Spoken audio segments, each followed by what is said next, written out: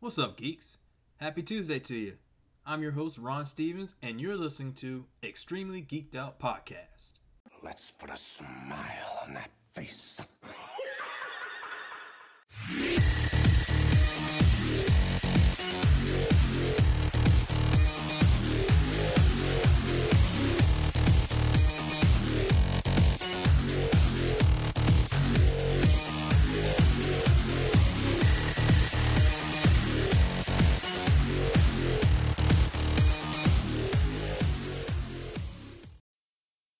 Alright, guys. Welcome to Extremely Geeked Out Podcast, and today I have a very special guest, host of Sound Appeal Podcast, Hunter Ferris. Hey, how you doing? Pretty good, man. Pretty good. So, you come to a show to talk about Marvel movie soundtracks or the theme songs to Marvel movies, correct? Yeah. And this is how awesome how that makes makes you feel, just the experience of them, right? And when you came up to me about this, I was like, yeah, I got to have this on the show because it, like I said, I like hum the Avengers song like every now and then at work, just to make time go by as I'm working. Um, but it's definitely, now when you mention it, it does have a certain effect to you when watching these movies. Now, I'm curious, what effect does it have on you? What effect does it have on Ron Stevens? On me, it has certain effects. To me, it has where it sets the mood to who the atmosphere Yeah, of the movie. totally. I mean, I'm actually speaking about this at Comic-Con a little while from now. The movie's tone when it comes to the MCU movies. Mm-hmm. Yeah. Sorry It's for flipping the script. Sorry. no. I always get interested in what happens to other people with this. Oh yeah, no, yeah. Because it's like I said, because I have this certain three factor when I'm watching like a Marvel movie or any superhero movie rather. It's just of course, it's story plot, just what the story is going to be about, and two is character presentation, and it's basically how who's playing the character, how are they going to look on the screen, and three, of course, theme song. It needs something, like I said, it needs atmosphere. It needs a pizzazz to actually to get the audience more involved in what was going on the screen. I love that you're describing this as atmosphere and audience get involved because I'll go about the Avengers theme and you hum at work. Have you ever hummed any other theme from an? Any other themes? I've hummed Guardians of the Galaxy a bunch of times. I've actually hummed the new Marvel Studios intro song a lot lately. Um, Especially start soon as it's like, I guess it was like the last 5 movies they've done so far. They have put it on there. I've been humming it ever since. Yeah. Yeah. It's Yeah. like there's one or two of the last. Yeah, that's genuinely impressive. Oh yeah. Soundtrack fans, it's like because they're really difficult to recognize. Yeah.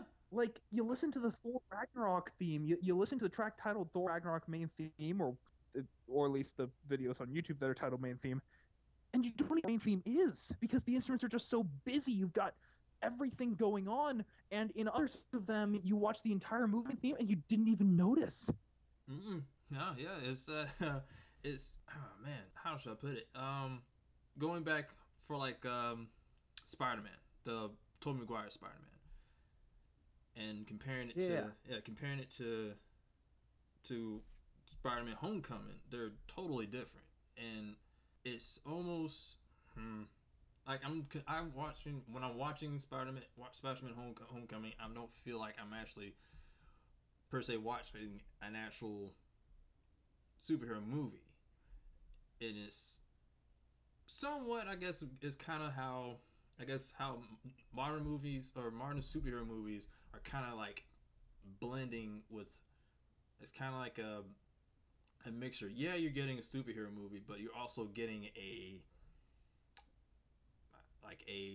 chaser movie or a road trip type movie along with the super movie, like how Thor Ragnarok was. But Yeah.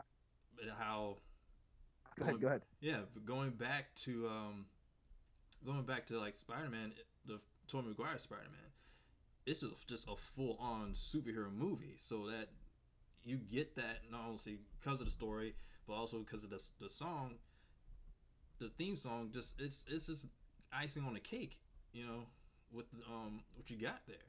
So Yeah, the 2002 Spider-Man theme makes the movie feel like a traditional superhero movie. There's a good reason that that happens. Between the year 2000 and 2008, there were 32 superhero movies released that had a box office of at least 50 million. hmm, So I'm cutting off the ones that were so limited in their release that nobody cared. I'm cutting off the ones that are direct to video. I'm cutting off the ones that are television that were made for television. hmm, I'm just thinking that people would have actually cared about at least $50 million. wow, okay, So because that's still pretty low for a big budget movie, but like some of them got $16 million box office total, and I felt so bad for them. Um, by the way, random point here: 2017 had four superhero movies. 2018 had four superhero movies. 2000 to 2008 had an average of about four superhero movies a year. hmm, This is crazy. We don't have a superhero bubble. Superhero movies aren't getting more common; they're getting bigger. yeah, Because yeah. back then I had to put on a cutoff of 50 million. Now I would have to put on a cutoff of like 500 million if it didn't make 500 At million. least, yeah, because yeah, Yeah. I don't think, Anyway, yeah, sorry, go ahead. no, no, it's I never seen nowadays. Now there's no such thing of a superhero.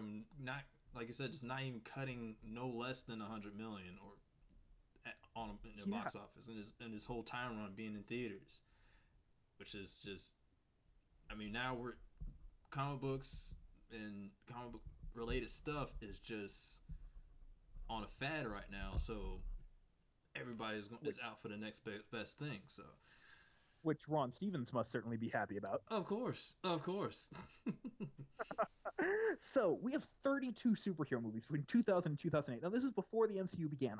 I cut it off at May 2nd, 2008, the day that Iron Man 1 was released. Okay. So we're only talking about MCU superhero movies but after 2000. So between X-Men and Iron Man. Okay. Weird thing. Two of them I couldn't find the main theme. Those were Son of the Mask and My Super Ex-Girlfriend. Hmm. No. Out of the other 30, 15 of them, precisely 50%, used a very, very, very similar main theme. And then you listen to the MCU themes, and it's like the same theme. It's a theme that's designed to sound like X-Men and The Incredibles and Spider-Man instead of designed to sound like Superman and Batman and every other hero from Yeah. before. Because like, what was it? I think it was when I was listening to your episode. It was I think you was showing an example. Doctor Strange and Thor Ragnarok are like identical. They still had that Yeah. same they had that same type melody to it, and I was like, oh wow, that's how about that? Yeah, that does sound like. I mean, Like, not saying there's nothing wrong with that. That's fine, I guess, just to have that because they're part of that same universe, so that kind of works for that. yeah. And then like Spider-Man Homecoming has a super similar main theme. By the way, if you ever watched The Adventures of Shark Boy and Lava Girl Mm-hmm. from like almost 20 years ago, maybe about 15 years ago, Oh my it has god, a theme I can't believe eerily it's been that similar. long, but Of course, I was watching this movie in theaters when I was, well, a kid, so it right, makes yeah. if you listen to the main theme from Shark Boy and Lava Girl and the main theme from Spider-Man Homecoming, they are eerily similar. It's almost like they put in temp music of Shark Boy and Lava Girl and said, Giacchino, do something like this. But I doubt they did that. Nah, I will hope not. Yeah, but but of course, I mean, everyone has. I mean, someone, you know, everyone, rubs off with somebody. Of course, I mean, you learn from something. So of course, but it's very interesting how they did that. How they made things like you said, just so similar to each other, just to make it seem part of one or the other. So it's Yeah, yeah. like how their Sorry, go ahead. movie. No, it's like how the movies are, of course, connected one another. So why not have the music also kind of flow or connect with one another as well? Mm-hmm. To get a little more specific about it, How? um, Oh, go ahead. trying to remember the exact numbers. I want to say 11 of the 20 MCU films that have come out so far Mm-hmm. have used this specific type of main theme. That main theme follows three rules. One, it's in minor, which is really weird. It's like you hear superhero and you expect Superman. You expect bum ba dum ba Yeah, da da dum, which is like the most major song of all of time. course, of course. And then like half the MCU movies, the theme is in minor. Yeah. On top of that, instead of being big, bombastic, huge intervals, slow, these MCU themes have focus on notes 1, 3, and 5 of a minor scale. And they have really, really, really simple rhythms. Like the Avengers theme, Mm-hmm. that rhythm is like as simple as Twinkle Twinkle Little Star. It's one of the Yeah. most simple rhythms you've ever heard in your life. I'm not talking about the one that goes bum bum ba da da da. I'm talking about the one that's bum bum bum bum bum bum bum. That's a super simple rhythm. It really is. It really is. Honestly, all of them are pretty darn simple on their rhythms. It's not really that hard. It's nothing too difficult. I mean, 1989's Batman's pretty simple, pretty easy to remember. Um, Jurassic Park, also a simple one. Star Wars, very. I mean, as soon as I say Star Wars, I mean automatically you're humming. Dun, dun, dun, dun, dun, dun, dun, Uh-huh. you know. Uh-huh. Am I the only person who finds it weird that when we start talking about soundtrack themes that are memorable, we immediately go to John Williams? Because you gotta Like, look at what he's done already. Because like yeah, he's done Star Wars, he's done Indiana Indiana Jones, Jones, Jaws, Jurassic Park, Jaws, E.T., Jurassic Park, Harry E.T. Potter. They're Yes. some memorable themes of all time. Mm-hmm. It makes me wonder, well then, what happened? Stop having memorable themes. Is because honestly, Captain America First Avengers. If you told me to hum it, I wouldn't have known it right off bat. I mean, because I kind of know it now because of I've listened to other covers, like how most people on YouTube usually do covers from Marvel theme songs or shows or stuff like that. I remember them that way because it's brought to me in a different way with like with a guitar, you know, or whatever they're using for that instrument to play that theme song. Um, but I really it's not that Captain America First Avengers to me is not that memorable. Thor's first movie didn't really stick to me, but the second one did for a little bit. Um, what's another one? I didn't really catch on to Doctor Strange right off bat either. Yeah, until like my second time watching it, and then I was like, oh okay, and then it started clicking. It stuck in my head after the second or third watch. But Speaking of which, when Doctor Strange came out, people were posting on Soundtrack Twitter about how Doctor Strange has a memorable theme, and they were all so happy that the MCU had a memorable theme. And I go see the movie, and I'm thinking, I didn't know there was a theme. I'm not kidding. The first it's time I finished watching the movie, I thought I didn't even know there was one. The second it's time I went in, I yeah thought, the okay, I catch yeah it now. yeah it didn't catch to you at your first go, and sometimes it's not because they're not really playing it over and over throughout the song throughout the film. Like you may have heard like Avengers, you heard it or a certain side of that theme song throughout the movie, so it stuck to you. Yeah, You heard it beginning of the show, beginning of the movie. You heard it somewhere in the middle, and then of course the the end credit scenes. You got the full song. So of course you heard it. It's gonna stick to you. To Thor, you didn't hear the theme song until the end of the movie. There was nothing really that the music didn't really stick to you until you heard the theme song at the end of the movie. So that's not enough time really for anybody to really memorize that song. so this is kind of weird here. Mm-hmm. So in 2016, the YouTuber Every Frame of Painting put out a video essay titled "The Marvel Symphonic Universe," It was his most viewed video essay. It was their last video essay, and it was, man, this thing changed the conversation around film music. Really? This is when remembering MCU themes became a a, a big thing for soundtrack fans, because this entire video was saying we can't remember MCU themes because this and this and this and this. Mm-hmm. And so people would start bragging, I can remember it. Or like this video got 5 separate video responses saying this is why we can't remember the MCU themes, and this video got 15,000 comments. Yeah. All about why we can't remember these themes. Nope. And sometimes, and that's not necessarily saying that's a bad thing. It's because most times you don't really remember it. It's probably because there's so much going on in the movie that it plays over the music. That was one of the things that Every Frame of Painting brought up. Really? There's a scene in Captain America: The Winter Soldier where where Cap is walking through that museum about himself. And I'm like, that is the most narcissistic thing I've ever seen in my life. And you know what?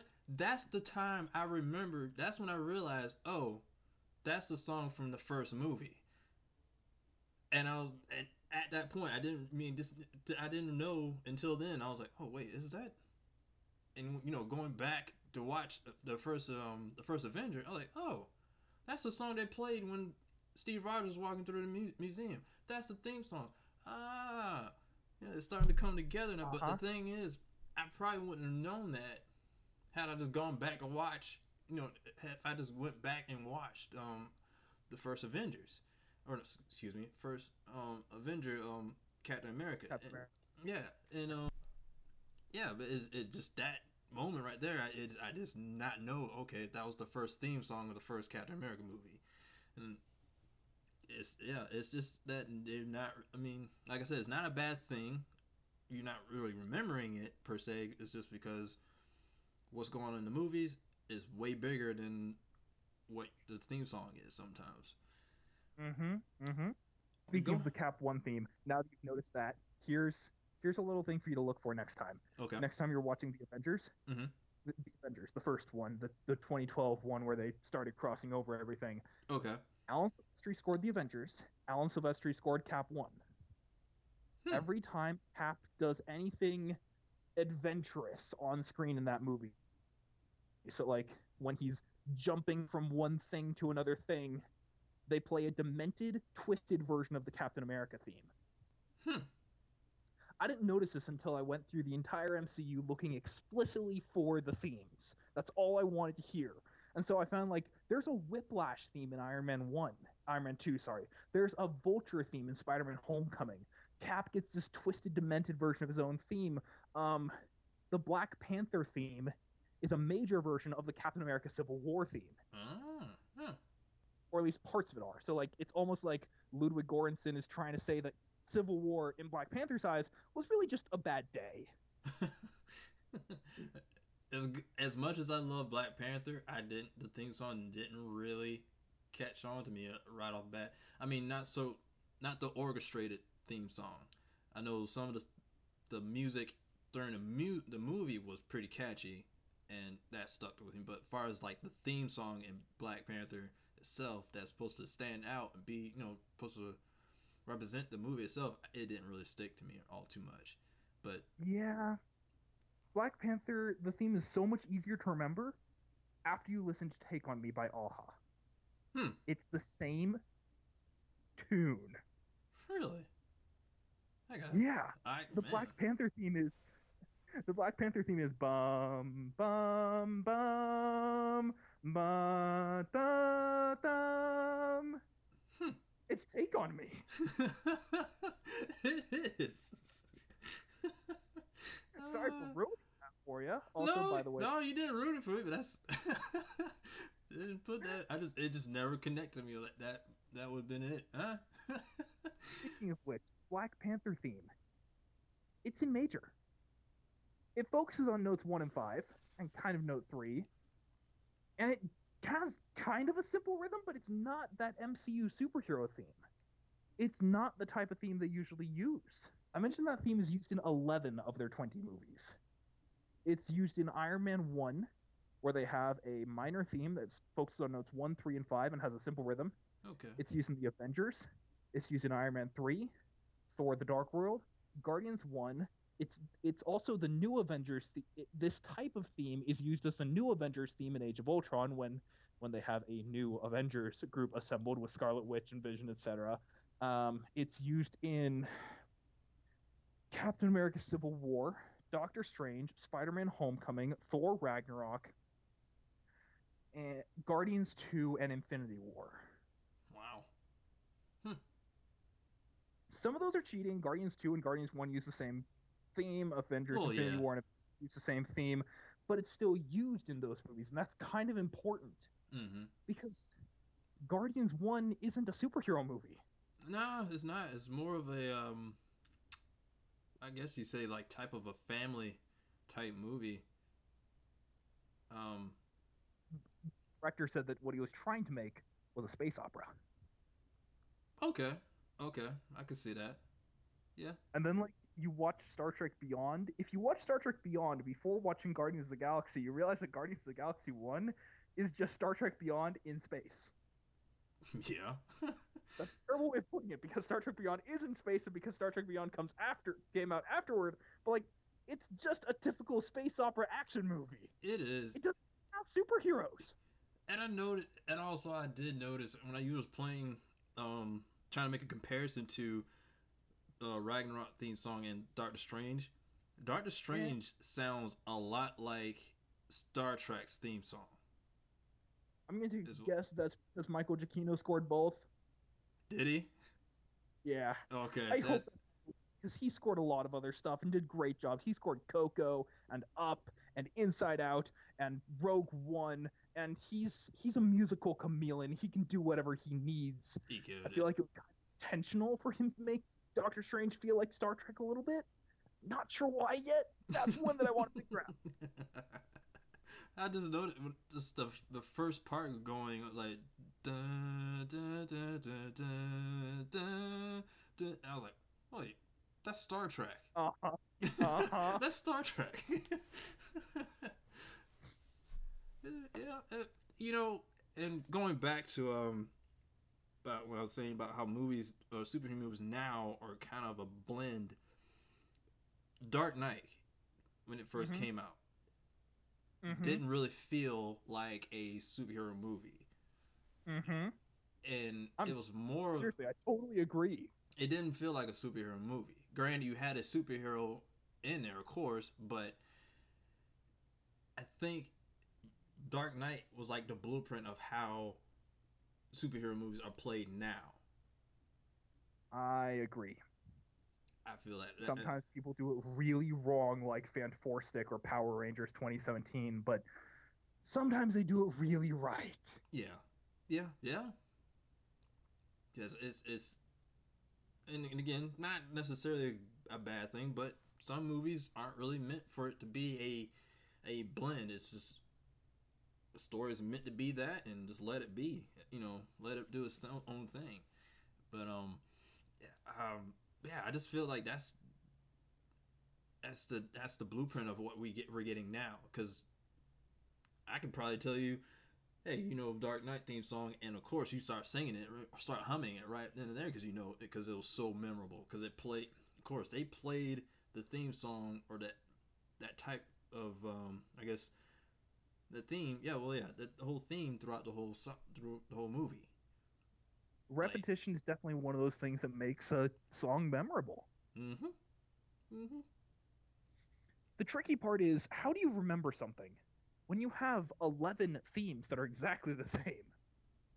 Okay, 9 themes technically because Guardians 2 and Infinity War don't really use new superhero themes, but like you've got 9 themes that are so similar. It's almost like if I gave you 9 different shades of purple, and then took all of them away, gave you one of them, and said, "Which one was this?" that's perfect. that's that's exactly what we're getting in some of these movies in Marvel where they're not really like I said, they're not really all that memorable because you're only getting maybe one or two moments of the theme song in the whole entire movie. That's Yeah. mm-hmm. Um, speaking of which, got a cool thing here. Okay. I'm actually speaking about this at Comic-Con in like 3 weeks. um, the re I'm gonna take a guess. Here's my fan theory Mm. about why they use such similar themes. We were talking about how this theme kind of ties the movies together and makes Doctor Strange feel more like a superhero movie and makes Guardians 1 feel like a superhero movie and makes them all feel like they're in the same universe. Mm. It's because they're playing on an association that we built for 2 decades. Mm. Almost 2 decades. Remember when I said that 2000 to 2008 had 15 superhero movies that used this type of main theme? Mm-hmm. The MCU plays on that association that we've developed over 8 years and then keeps going and uses it in their most superhero-y of superhero movies until eventually it can trust us and say, okay, you get it. This theme means superhero. Let's have some fun now. Let's put it in Thor: Dark World, which acts more like a 2-hour episode of Doctor Who than it does like a superhero movie. Let's Yeah. put it in Iron Man 3, which is honestly, I'm going to be a little controversial here. If Iron Man 3 had not been titled Iron Man 3, it would have been a better movie. Yeah, because If it they had made it did not feel like an Iron Man movie at all. Yeah. like a standard Shane Black movie, it felt like Kiss Kiss Bang Bang or Lethal Weapon or Die Hard. I know Shane Just Black. it was. Die Hard, but he heavily inspired Die Hard. Yeah, it was a weekend with Robert Downey Jr. That's basically what it was. But more than that, it's Robert Downey Jr.'s character acts completely differently there. So after we watched it, my girlfriend and I were trying to think, what would this movie have been if it weren't in the MCU? We were trying to think, what would the plot have been? The Mechanic, starring Bruce Willis, directed by Shane Black. A standalone movie with exactly the same plot as Iron Man 3. And we realized, oh my gosh, that would have been a great movie. I would have loved that movie. The bad part, most of the bad parts about Iron Man 3 are the fact that it's in the MCU but doesn't act like it. It doesn't, and it's like it don't really connect with any of the other movies at all. Yeah. Like, it don't like me and Devin talked about this in previous episodes on how like basically we were trying to compare which phases of the MCU that we like the most, and we both agreed on the first phase. We love the first phase because how all the movies, how all the movies really connected to the Avengers, because the Avengers were supposed to be like the season finale of their phases. It was every movie had this driving force toward Avengers 1. Yeah, exactly. And all of them, every movie was leading up to that one movie. Granted, they didn't really plan for all the other movies. They were just trying to go for what they have for Phase 1 and to see what we got from there. I get that. But then you have Phase 2, where pretty much it's basically all the Avengers are just doing their own thing. Mm-hmm. But it feels like there's nothing that they're leading toward. Exactly. And then you have Age of Ultron, which really wasn't really an age of him. It was just a few days dealing with him, really. Just, a weekend with Ultron, basically. It wasn't really a whole entire... I think if they were leading up to it to be age, like Age of Ultron, he should have been the main factor throughout all these movies in Phase 2, which was Iron Man 3, Thor: The Dark World, Captain America, Winter Soldier, and Guardians of the Galaxy. Granted, Guardians of the Galaxy is doing its own thing.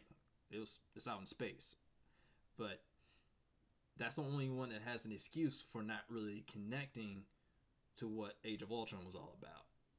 I feel like the entirety of Phase 2, half of Phase 2, is trying to answer the question, what happens after the Avengers? And the rest of Phase 2 is building up to Civil War. Okay. Alright, yeah, I didn't see it that way, but yeah, okay. Because it does. I don't like that. No, okay. Because, yeah, I understand, no, but it's just, yeah, but that's cool, because because when Phase 3 starts, you have Captain America Civil War, and that's basically the aftermath of Age of Ultron. And of Winter Soldier, and of Ant-Man. Yes, that too, yeah. And it's basically Avengers Age of Ultron 2.5. It's Avengers 2.5. Even honest trailers call it Avengers 2.5. Yeah, yeah. So I mean, granted, me and Devin loved Winter Soldier. That was like probably the best movie out that whole entire phase. After that, probably it would probably be Guardians of the Galaxy. I Um, wasn't sure whether it would be Guardians or Ant-Man. mm, I have It to was say, gonna be one of the two, but I wasn't sure which one you were gonna say. I'm going to. I liked. I was surprised by Ant Man because I wasn't sure how this was going to go using um, Scott Lang instead of Hank Pym as Ant Man, and it just made Ant Man just or Hank Pym old, like he already was Ant Man, but he's retired or whatever, and you have that. No, but it turned out great. It Hmm. turned. I was surprised by that, but I would say, I yeah, I really would loved say, Ant-Man. yeah, I would say Winter Soldier, Guardians, um, Guardians, Ant Man, Thor: The Dark I'm gonna World, take a guess here. huh? Ooh, okay, Yeah, cool. Thor: The I was Dark gonna take World. a guess here. Oh yeah, yeah. Thor: The Dark World, Age of Ultron, Iron Man 3, and Age of Ultron and Iron Man 3 are kind of tied as the worst movies out the whole entire phase. But Ouch. yeah, yeah. It. My problem with Age of Ultron was that they had way too much going on. Like Yeah. there was way too much happening for for you just to keep up what was happening because you had of course Age of Ultron, he's here, he's wreaking havoc. Then Thor, he's out doing his thing, trying to figure out what that stone is. And then the Avengers are trying to basically just keep each other from tearing each other apart, and it's all over the place for you really to. Joss Whedon, the director of Age of Ultron. I don't know if any Yes. of your listeners need to hear that he's the director. Anyway, he said that he got on set and he was trying to make a sci-fi horror movie. And then about a week in, he realized, no, wait, this is a western. And then about 2 weeks later, he realized, nope, this is a romance. And then about 2 weeks later, it's a war movie. And he didn't really know where he was trying to go here. It's just such a convoluted movie. It is. The solution. It is all over the place, and they try to blame it on the studio being so controlling and stuff like that. I mean, okay, Marvel Studios by far to me are the most like plan oriented like production there is in film production. Yeah, They know what they yeah. want. They know what they want, and they're gonna go for that direction. They're not trying to steer away anywhere from that. So I get where they're coming from. The problem is they're getting too many big name directors who are too used to doing their own thing. Having Mm-hmm. complete creative control. Exactly. I I'm mean, gonna disagree there because like Taika Waititi, Peyton Reed. Had you ever heard of those guys before their movies? Scott Derrickson. mm-mm, never heard of them I until mean, now. I mean, granted, I mean they're now they don't have a lot of big name directors because some now they only been doing TV shows before because the Russo yeah. brothers were doing just TV shows before they picked up Winter Soldier, and look at them now. Hmm. Winter Soldier was a major hit. Um, Civil War, Civil Infinity War, another War. big hit, and now Infinity War, a major hit, and Hmm. so they came up. So I understand them. I mean, they came up. Didn't hear anything about Reed. I had to do my research about him because I was like, I don't know, but okay, I'll give it a shot. See what happens. But I think Marvel has learned after, not even before Josh Whedon. I would say when Edgar was the original director to do Ant Man. Ant Man, and there was creative differences in that, so he left, and then Hmm. followed suit by that after they released Age of Ultron. You had Josh Joss Whedon Whedon. leave, so after that you didn't really have anyone else leave off mid production after that. I don't think did anyone no to my memory I don't think so no, but it's just that issue. They don't really, or they just wanted to. They have this plan and they want to go for that. I By all means, do your thing, Marvel. Do your thing. Anyone else that objects by that, I mean, you should know this going into this whole thing once you sign. It's not. Seriously, Yeah, it's really nothing new at all. how is this so hard? Figure out what the director wants before you sign him on. Now, I've never made a movie. I don't know how this is so hard. I'm sure it is. But like, how hard can it be to figure out what the director wants before you make the movie and say that's not what we want? Mm-mm. Let's part ways Let's before part ways we make. before we do this thing. Yeah, but I don't know. I mean, it seems like they have learned their lesson now because it seems they're only picking up people who haven't really done much just yet or haven't done a lot of independent films per se on their. And at the same time, they're giving those people so much creative control. I mean, That too. Taika Waititi. Yeah, that too. I mean, yeah, I You don't see. You can tell this is a Taika Waititi film. Mm-hmm.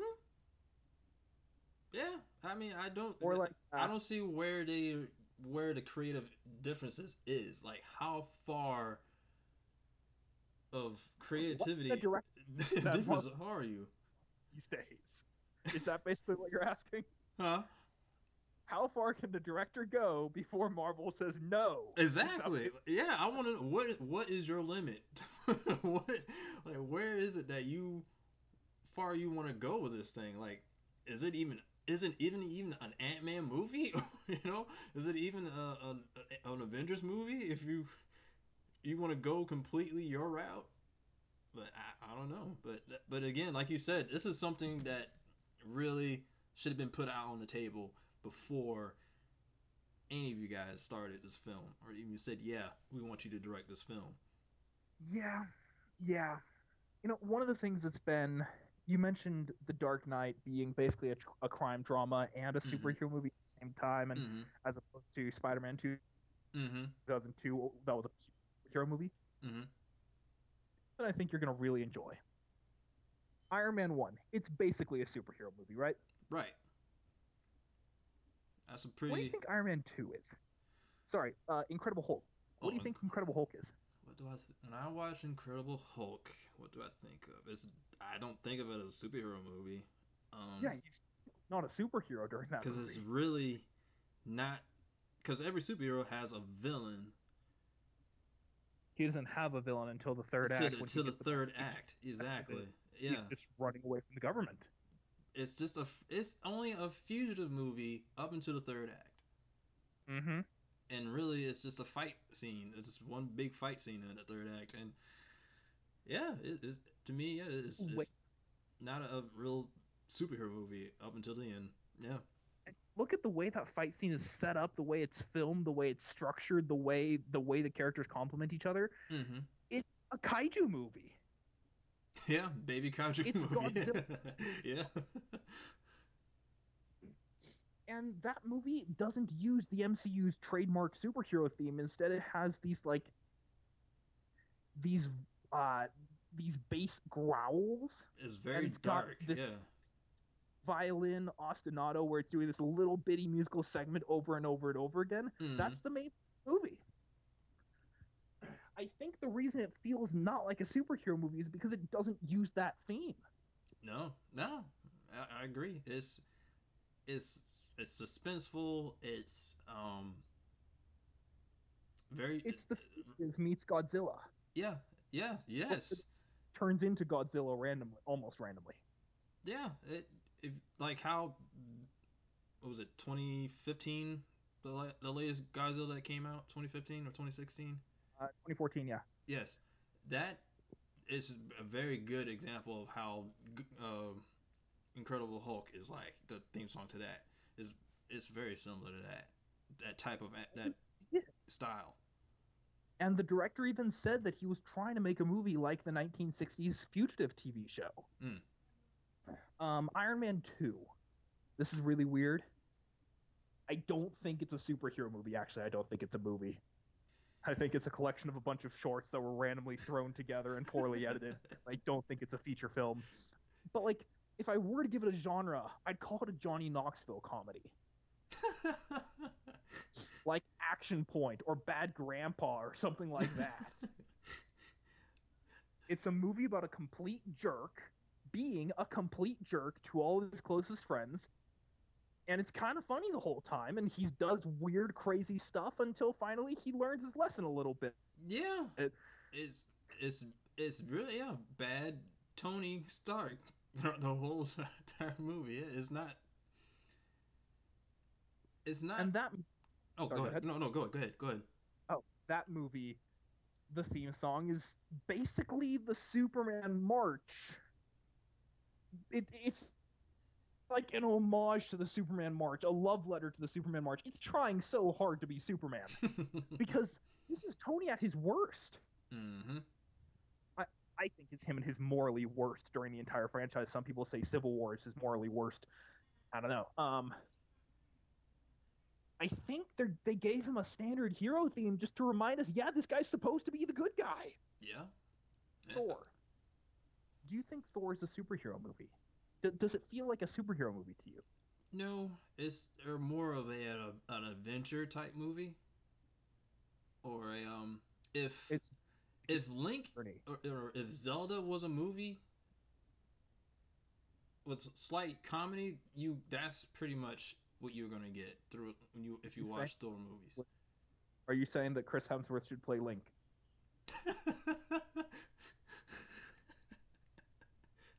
You know what? For all the wrong reasons, yes, you should. For all the Well, you would wrong lose his awesome voice. for to see Chris Hemsworth wearing In that, in that outfit, yeah, for all the wrong reasons, yes. so no, you don't want Chris Hemsworth playing Link. You want Chris Hemsworth to cosplay as Link one year. Basically, just that one. Just that's all. After that, I'm good. Yeah, I showed up to Thor and I was really disappointed the whole movie because not because the movie was bad, because I showed up to watch a superhero movie and I felt like I didn't get what I came for. Well, you know, It was like going to Burger King, ordering a Whopper and getting a chicken sandwich instead. It's like, yes, I like this, but I wanted this other thing. you know, It didn't feel at all like a superhero movie. well, here's the thing. There's few characters they have misused in the MCU, and Thor's one of them. Up until Infinity War, Thor was Thor in Infinity War. Out of his all the movies he's been, Ragnarok, Dark World, and the first Thor movies, Thor's not really being Thor per se. He's I don't is I didn't you just really can't take him all that serious, especially not the third one. It was just comedy left and right throughout the whole entire movie. Even in the So you're saying it was a Thorable representation of him? yes, I think that they could have done better with him because I like reading Thor books, comic books, and Thor in the comic books and Thor in the movies are completely different characters. I mean, granted, now comic books now are kind of Marvel books per se are really trying to reel people who just watched the Marvel movies to read the books well. So they're trying to make them relatable how they are in the movies into the books. So now they're kind of okay. Robert It's Downey. losing what you used to love about these characters in the comics, Mm-hmm. Is and replacing it with the things you love about the characters in the movies. yeah, yeah, yeah. You want to see what you read in the books come to life, and sometimes you don't get that. I mean, you get this. They try to make them practical to audience, especially the people who just don't read these comic books at all. They're just here to watch a movie because it looks cool on that YouTube trailer they saw yesterday. You know, so you got to make it to you. They're basically trying to meet them halfway with these comic books now. So trying to make things more relatable. Oh yeah, that's exactly how Iron Man in the movie in the movie he would say exactly just that. You know, um, so someone who's been reading comic books for a while now and not I mean, way before these movies came out, eh, it's okay. It's okay, but for people who aren't or who just now getting into these things, of course they're gonna like it. But but going back to what I was saying though, Thor's The newcomers like it, but the veterans don't. exactly, and I mean it's a common thing. I mean, when you're having novel stuff becoming movies, I've heard so many um, gripes about um, The Hobbit and how there are certain things in the books aren't, of course, not in the movies, or they added stuff that was never in the books. Um, it's I don't know. To me, like as a veteran, is you adding or taking away things makes it less enjoyable for the veterans. I mean, there's certain things you can be okay with, but like the actual character itself being changed, like how Thor is in the movies, it's like that. I don't know. I don't think you should. I don't think it was really necessary to do what they have done in the books. I mean, into these what they've done in the movies. Um, I've never thought about that. yeah, it's I don't know, it's hard to explain to me all, but it's it's like you want to get what you pretty much invested in, you know. So after Avengers 4, I like to see what their direction is with Thor now, because they You want to see Thor? yeah, I want to see more of what he can do now, because how he is in Avengers Infinity War, that's Thor. You got Thor on that one. Granted, you still got a little comedy out of him, but that I mean, what we saw in theaters, that was Thor. That was actual Thor we got, and using his power. You didn't really Mm. you didn't really get to see him use his hammer. You see him doing it in the comic books up until I would say, the first 5 minutes of Ragnarok, you saw more usage of that hammer than you have in the entire movie, in him being in any movie.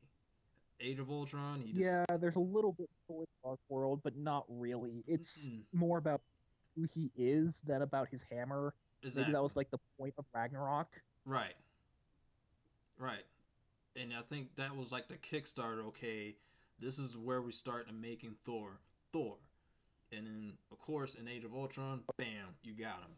There he is. He has finally arrived in the MCU.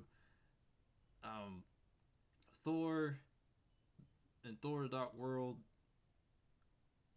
you really didn't see all too much of that, and especially not in the first one. You just saw simple stuff he was doing, just throwing it and it, smashing through stuff, and him, waving around really fast so he can take off the fly.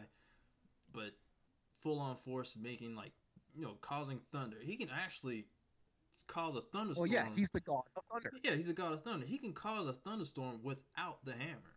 He doesn't really Yeah, need to, wield up in the sky and, summon a thunderstorm. He can just do it on his own with no big he deal. is not god of hammers. He is the lord of thunder. Exactly. Exactly. That's a line right out from Ragnarok. His Odin Yeah. was telling him, "You're the god of thunder, not the god of hammers." So Yeah. yeah. So So basically, you were. It's not just that Thor doesn't feel like a superhero movie. He doesn't feel like comic Thor. exactly.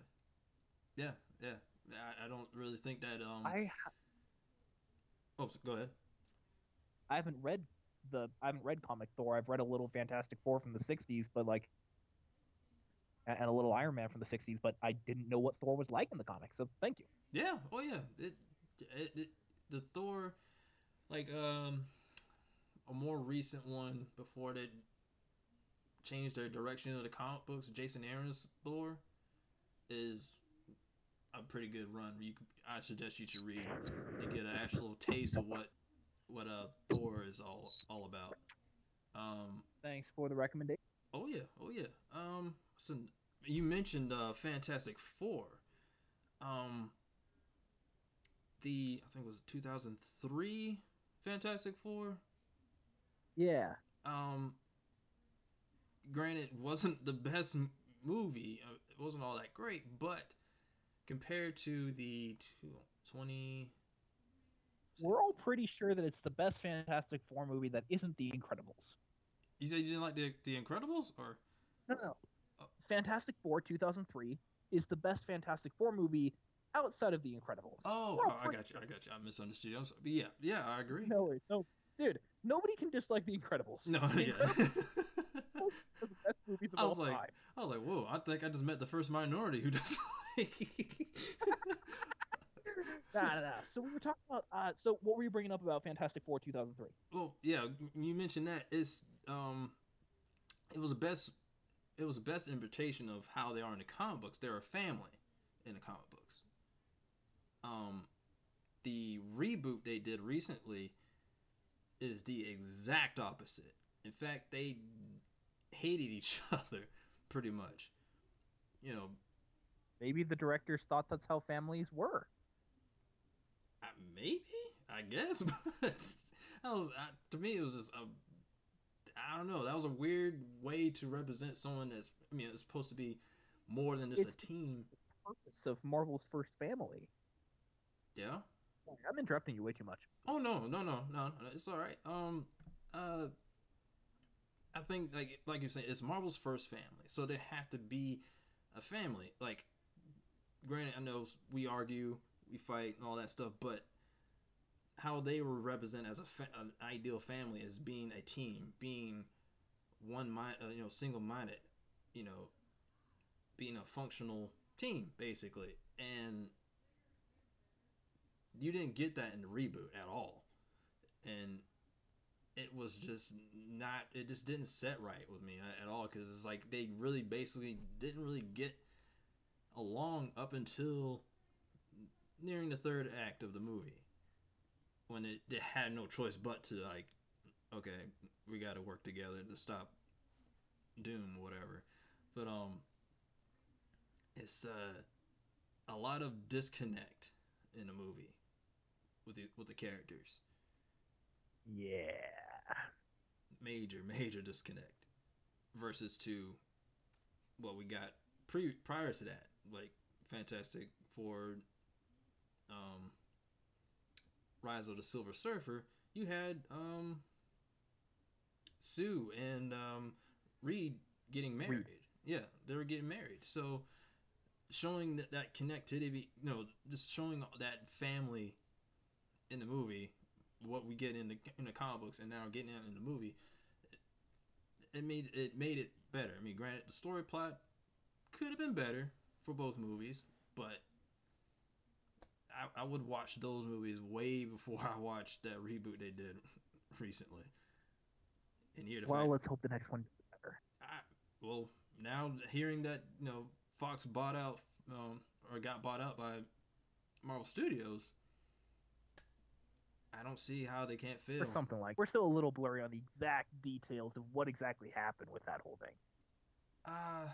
I know their stockholders approved of them. I guess not necessarily. Like, Yeah. they use. I guess not necessarily they actually bought them out. It was more of a yeah, like the stockholders are basically using almost like a loan almost to get the rights to Fox Studios or Fox movies. So how they're gonna write them in um, into the MCU, I have no idea honestly. Um, Captain Midnight has some great ideas about that. oh yeah. The YouTuber Captain Midnight, he's got some good ideas of how to do that. Hmm.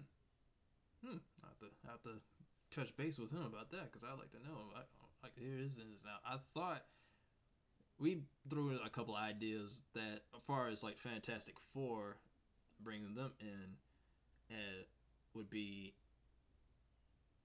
how they're doing some of the other superheroes now. How they're already been around, but they I guess been in hiding or something like that, or because like how Captain Marvel, she's been around because the next movie they do is Captain Marvel, and hers is like in the '90s. So it's supposed to Uh-huh. explain where she's been prior to that post-credit scene of Infinity War. We saw that pager that Fury had and he sent out the pager, to bring Captain Marvel in to help him out. Um, me and Denver were thinking that they were trapped in the negative zone, Huh. and I guess whatever, maybe whatever Thanos did when he snapped his fingers, kind of just threw everything out of whack and brought them in, or something like that.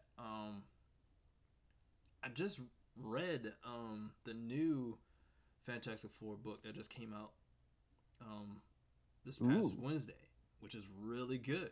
It's really really good. Um, and it has, because if I'm not sure if you read the last book they were in, it was Secret Wars, and at the end of Secret Wars, um, they were trying to restore the universe after Doctor Doom pretty much threw everything out of whack and made himself basically a god. And after they defeated him, and they had to basically restart everything, and they didn't come back. They send Ben Grimm and Johnny Storm back to Earth to live out their lives, but they didn't go back with them. They stayed out in space to rebuild the universe.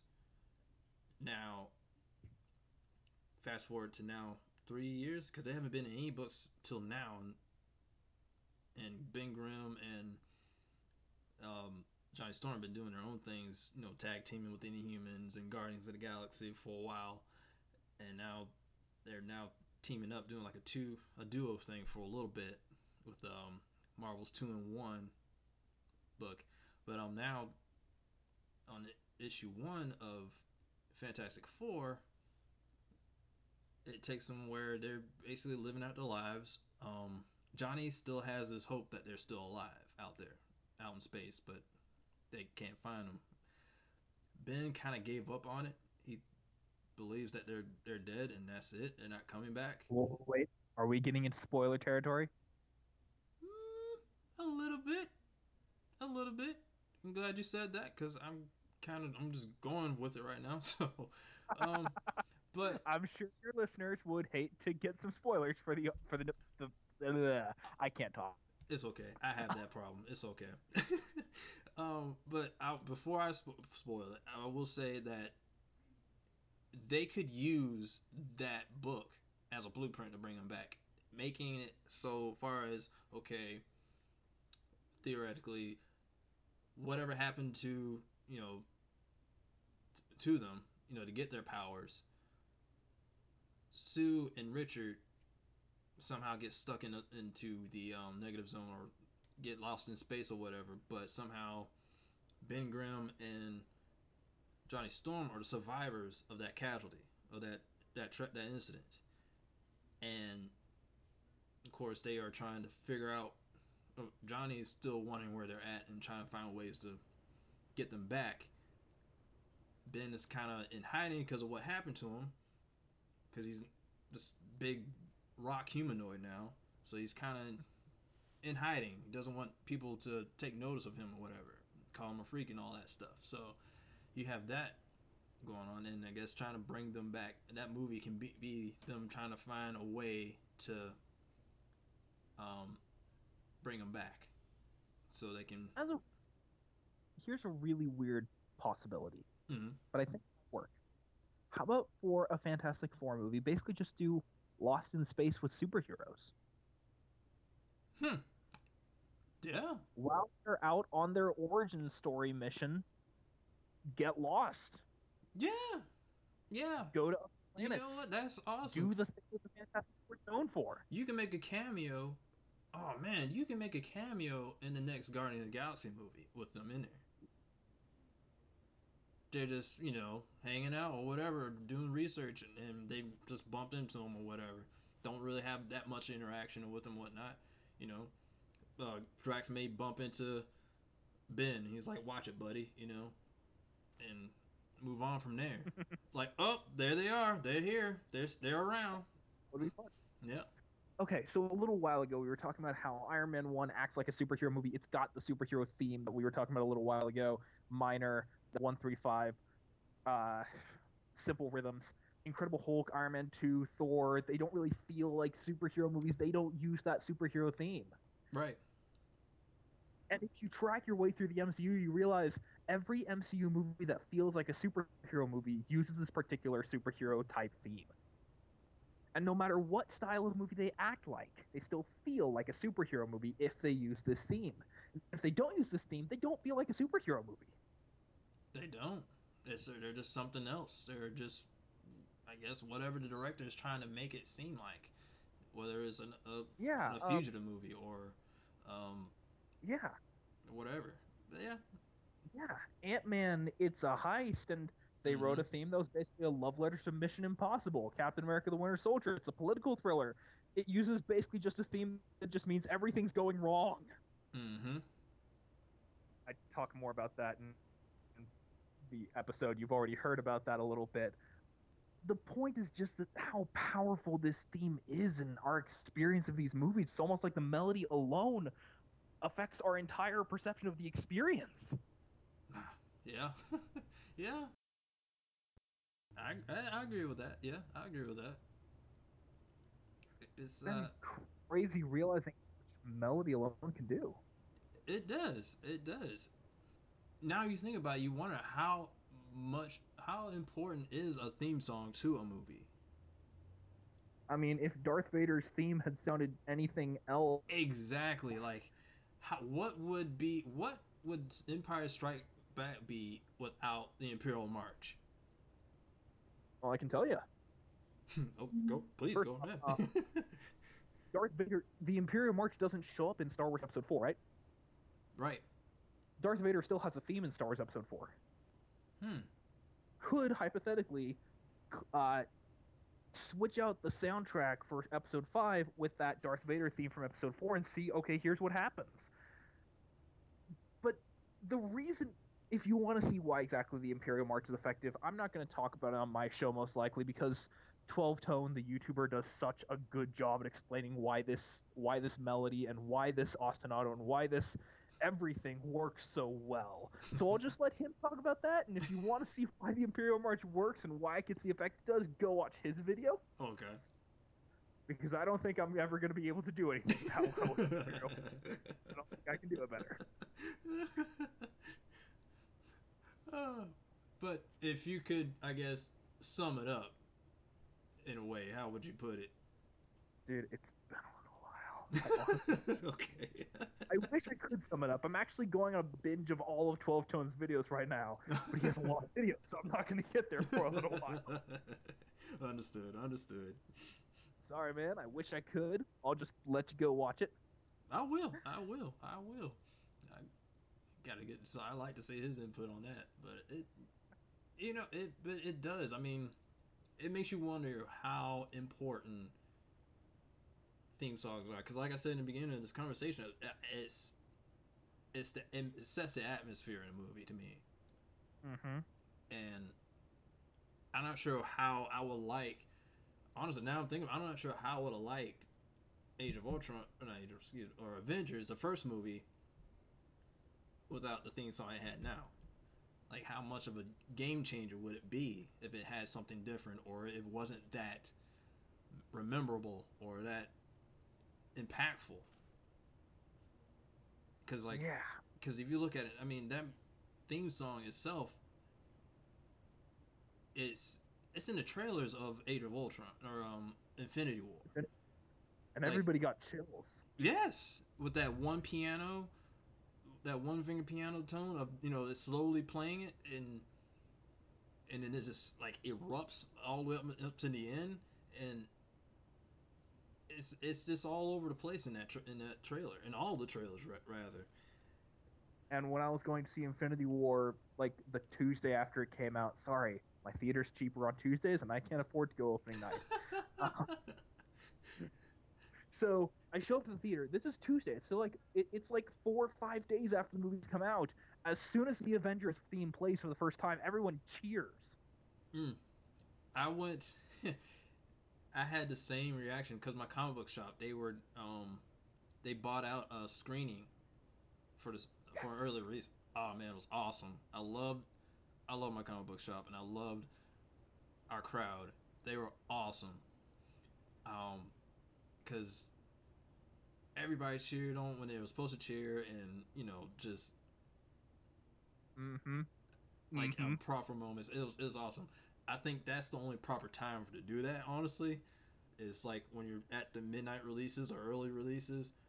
If you're watching it maybe almost a week after it's been out and you're cheering, calm down. It's okay. it's all right. It's all right. Well, But I'm going to apologize if I ever watch a movie with you then, because I see I'm that guy. I'm sorry. Um, or at I'm the least kind of guy who really, really respects the amount of work put into these movies. understood. And That's so like understood. I try to pretend that the director and the director of photography and the composer and all those people are sitting there in the theater with me. And I try to pay them the respect that they deserve. So like when the movie gets awesome, I cheer for them. And when the credits are rolling, I stay through the entire credits just to appreciate how much work they put in. And anytime I see somebody who did a lot of work, like we were watching Ant-Man and the Wasp a little while. Nope, it was Mission Impossible Fallout a little while ago, How and is that, by the way? I haven't seen that yet.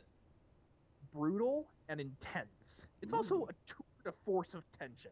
ooh, If you like Bourne, you will love Fallout because it does Bourne better than Bourne ever will. really? Wow. Okay. Minus the amnesia thing. It's really well made. It's not what I was hoping for. I was hoping for something slightly different, but what I got was well done. Well done. Yeah. Hey, nothing wrong with that. Um, Cause that's kind of like Amazing Spider-Man 2. really? To me, I didn't get what I want, but I still liked it. I still liked it, and because if you watch the trailers prior to this movie, like the first two trailers, and then watch maybe the third or in the final one they did, they're totally different. And then watching the movie, it's even more different from what you got from out of those trailers. It's a whole different movie because the first trailer was kind of like they were more focused on Oscorp spying on Peter and trying to figure out what he's all about and stuff. And uh, Electro kind of plays into it a little bit or whatever. And then it just becomes in the movie. It's a whole different thing. It's more of a conspiracy type movie. It's a different genre. Yeah, it's a whole different genre. By the time the movie comes out, still good to me. I still liked it, but I'm in the minority on that one. A lot of people didn't really like Amazing Spider-Man 2, but I would say, Okay, oh, go ahead. I got some bad news. Uh oh.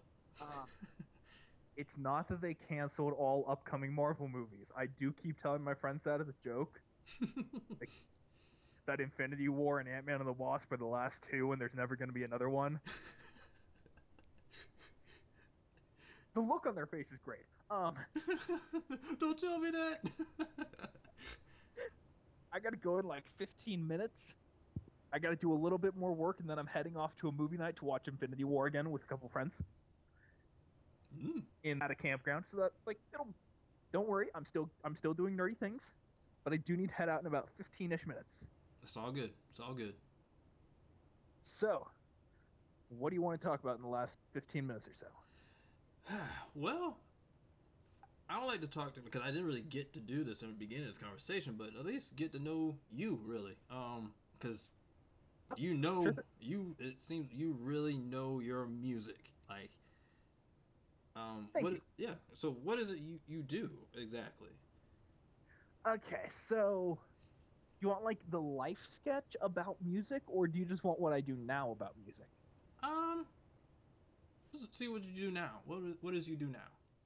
So I do two things with music. One is I teach people to play piano by ear by applying the music theory that they know and hate and showing them how it actually helps them to learn and how it helps them to learn their favorite songs. Hmm. So like, a typical first lesson will ask, what are some of your favorite songs? Cool. Let's learn one of those right now by ear, using basic music theory, and then we just build and build and build and build until they become awesome pianists. That's such an easy way to learn piano because I look at it and I'm like, I don't know where to start right now. Well, I'm your guy if you need a piano teacher. Okay, all right, okay. Because I have a friend. Because I have a friend, another friend of mine. He was on the show, one of our early episodes. Ray, a piano. He's a pianist himself. Um, Hmm. his dad taught him, but I know him since high school. And I met him through marching band. Both of us were in the drum line together. Um, and just so I'm a bit of a band geek, I guess you could say, a band nerd or so. So I mean, I haven't played since high school, so um, but I haven't really touched an instrument since then because I played the flute in concert band, um, and I was a bass drum and drum line as well. But I have a little bit of music in my blood, a little bit. You got a bit of a music background, but it's not like it's a big thing in your life. It's not No, as big as comic books or movies. right. But for love of music, it kind of adapted to that. So it's because I like I said, it's music. It sets a lot of moods to a lot of things, and you need that in watching movies. That's why I made it one of my factors in watching a movie. Like I said, it's always story plot, character presentation, and theme song, music.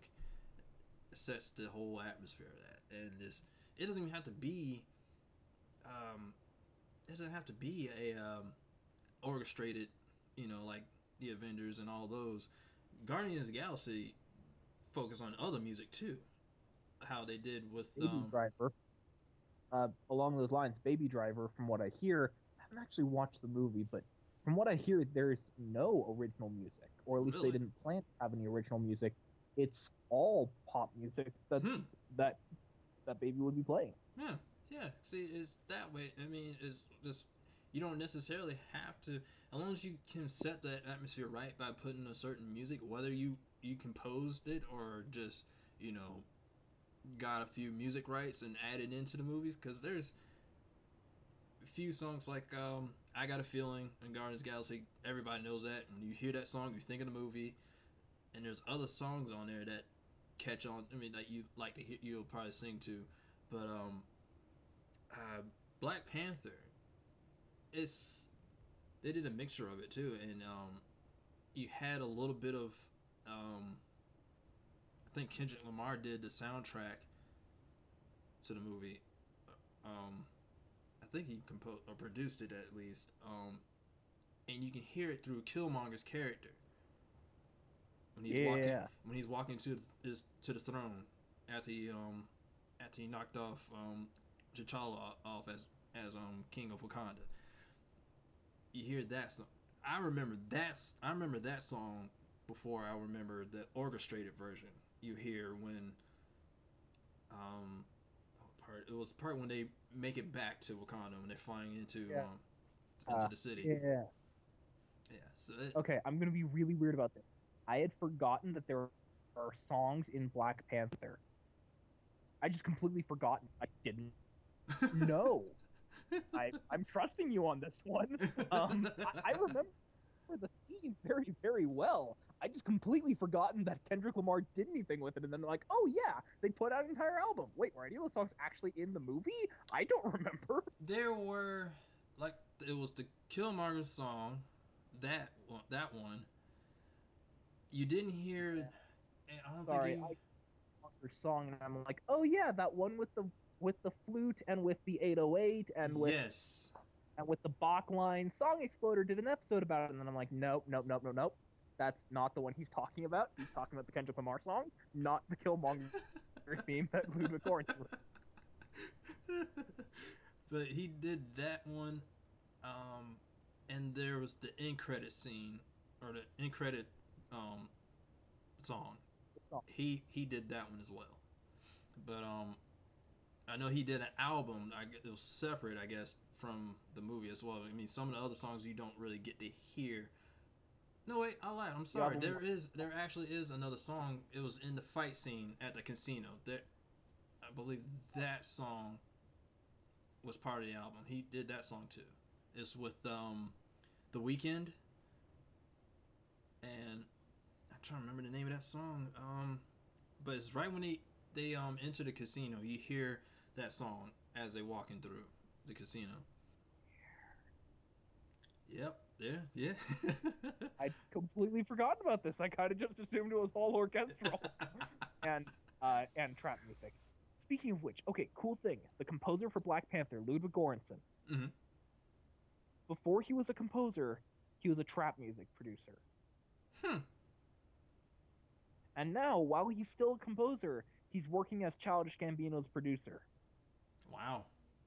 He knows beat making a lot better than you might think, which is part of why the Black Panther score worked so well. So That he could freaking well, yeah. beat making and African flutes. I wish I could find a word for African flutes that started with a B. I'm not sure. I know what you're talking about, but I don't know the actual name of it. It's not coming to me. But That's okay. That's okay. yeah, but it's. I'll put it this way: it's not that the hero's theme song was so great, but it was the villain's theme song. And Killmonger's theme song to me is more memorable than Black Panther's theme song.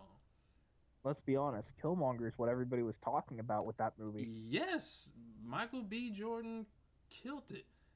I don't know what it is about playing Human Torch, but apparently that like revives you and makes you into a better character for other superhero movies. Because Chris Evans played the original Human Torch, and look at him now as Captain America. I don't see anybody else playing Captain America now, except way back when. Yeah, and man, that was awful. Yeah. At first, I didn't think he was ever going to play a superhero movie ever. Now here he is, 10 years later. Scott Pilgrim. Oh my god. That was weird. It was good. It was good. It was good, but I forgot he actually was in that movie. Holy crap. Yeah, he's Evil X number 3. He's the actor. Yeah. I love that his superpower is I'm Chris Evans. I'm an actor. That is my superpower. Holy crap, I forgot about him. Oh my god. I forgot he was on that one. So, on the one, you were asking about what I do with music. On the one hand, I teach piano by ear. Happy to help. I teach over Skype and in person anyway. I should stop advertising for myself there. And I run a podcast and soon to be YouTube series called Song Appeal, where every episode we dive into the music theory and the music psychology behind why we like a specific song. Right now, it's a podcast that's on hiatus. It's going to relaunch it the first week of September as a podcast and YouTube series. Awesome. You actually, because that was my next thing, actually throw out a little plug there for people to follow you here. You beat me to the punch. Thank you. And also, you have a website too, or is that still under? Yeah, the website is songappealofficial.com. It sends people straight to every podcast episode. Okay. And I'm fixing the website a little bit. Pretty soon you're going to be able to find any interviews I've ever done, like this one's going on the website. Awesome. Or rather, a link to this one is going on the website so that people can hear your podcast and hear this discussion. All right then. All right. Hunter, it's been an honor. Hope to maybe in future episodes have you back on, man. It's been an honor talking to you, man. Thanks a lot, Ron. All right, have a good night. You too. Have a great night. Bye. Okay, in my last segment, I mentioned about Fantastic Four #1, and just using an example for how they could come into the MCU. But I want to talk about the book a little more. Just express how awesome this read was. It was just a fun book from first page to the last. You have Dan Slott doing all 3 separate stories, but he had 3 different artists. The first one was Signal in the Sky, And the art was done by Sarah Pacelli, and she's supposed to be doing the art for the rest of the books, along with Dan Slott. But oh my god, I just love this book, especially Signal in the Sky story was just fantastic. And as I mentioned before, that first story could be the blueprint into how they introduced Fantastic Four in the MCU. Maybe if they wanted to. But yeah, it's just a fun book, man. Also, awesome read. I loved how he wrote Doctor Doom in this book. He's back to his former glory, just being just Doctor Doom, man. He's back, not trying to portray any other people, not trying to be Iron Man. He's being Doctor Doom, and I loved it. Third story was What the Pop. It was basically just a post-credit scene, I guess, with Mr. Impossible Man, and he's just basically reading Fantastic Four along with us, and he's just like, I can't believe I just read this whole book and Fantastic Four is not even back yet, you know. Spoiler alert. But it's a fun read. If you haven't picked up Fantastic Four yet, please do so. Put it in your pull list, because I'm going to, because I'm on board on this book. Just reading the first book, Dan Slott's gonna smash this book. Whatever he's got planned for, it's gonna be awesome. I can't wait to read the rest of this arc, man. It's just a fun read. So yeah, pick it up, guys. You'd be glad you did. So, as we know, tomorrow is New Comic Book Day. If you didn't, shame on you. Shame. But I forgive you.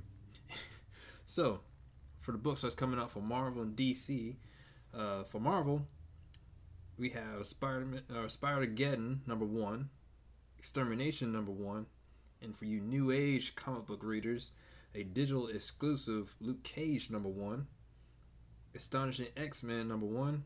A lot of #1s coming out for Marvel. Cable and Deadpool annual #1, and Infinity Wars #2. And if you're not reading that, again, shame on you. But I still forgive you. But definitely, guys, pick up that one. Infinity Wars issue 2 comes out tomorrow. Star Wars Beckett, Deadpool Assassin #5, Doctor Strange #4, Hunt for Wolverine tie-in Claws of a Killer #4, Multiple Man #3, Spectacular Spider-Man issue 308, Star Wars Poe Dameron #30, Thor #4. That rhymed, didn't it? Yeah, it rhymed. I'm a poet and I didn't even know it. Tony Stark Iron Man #3, Weapon H #6, Weapon X #22.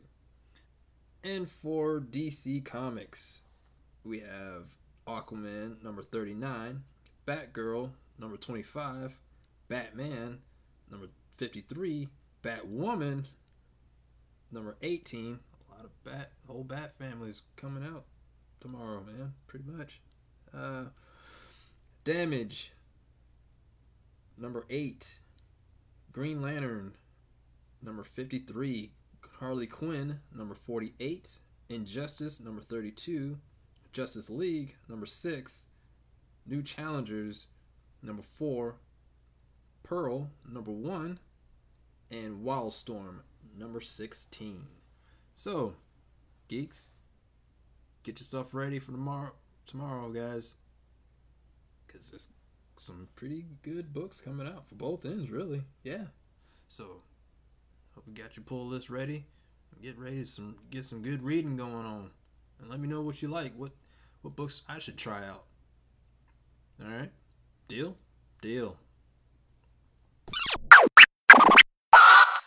All right, that's it. I'm done. I'm done for today, guys. That's it. I'm all geeked out. And just again, I want to say thank you for listening. And thank you for Hunter for stopping by on our show to talk about the theme songs of the MCU and just how important theme songs are for superhero movies or just movies in general. You know, it was a fun, awesome topic, and hope to have him on the show again in the later episodes. So, if you enjoyed listening to today's topic and would like to give us feedback, you can send us a message through email to mailusgeeks@gmail.com, send a tweet to @egopodcast, or a direct message on Instagram to egopodcast.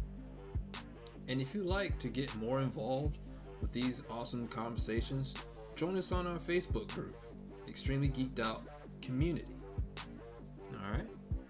Alright, so till next time, guys, peace.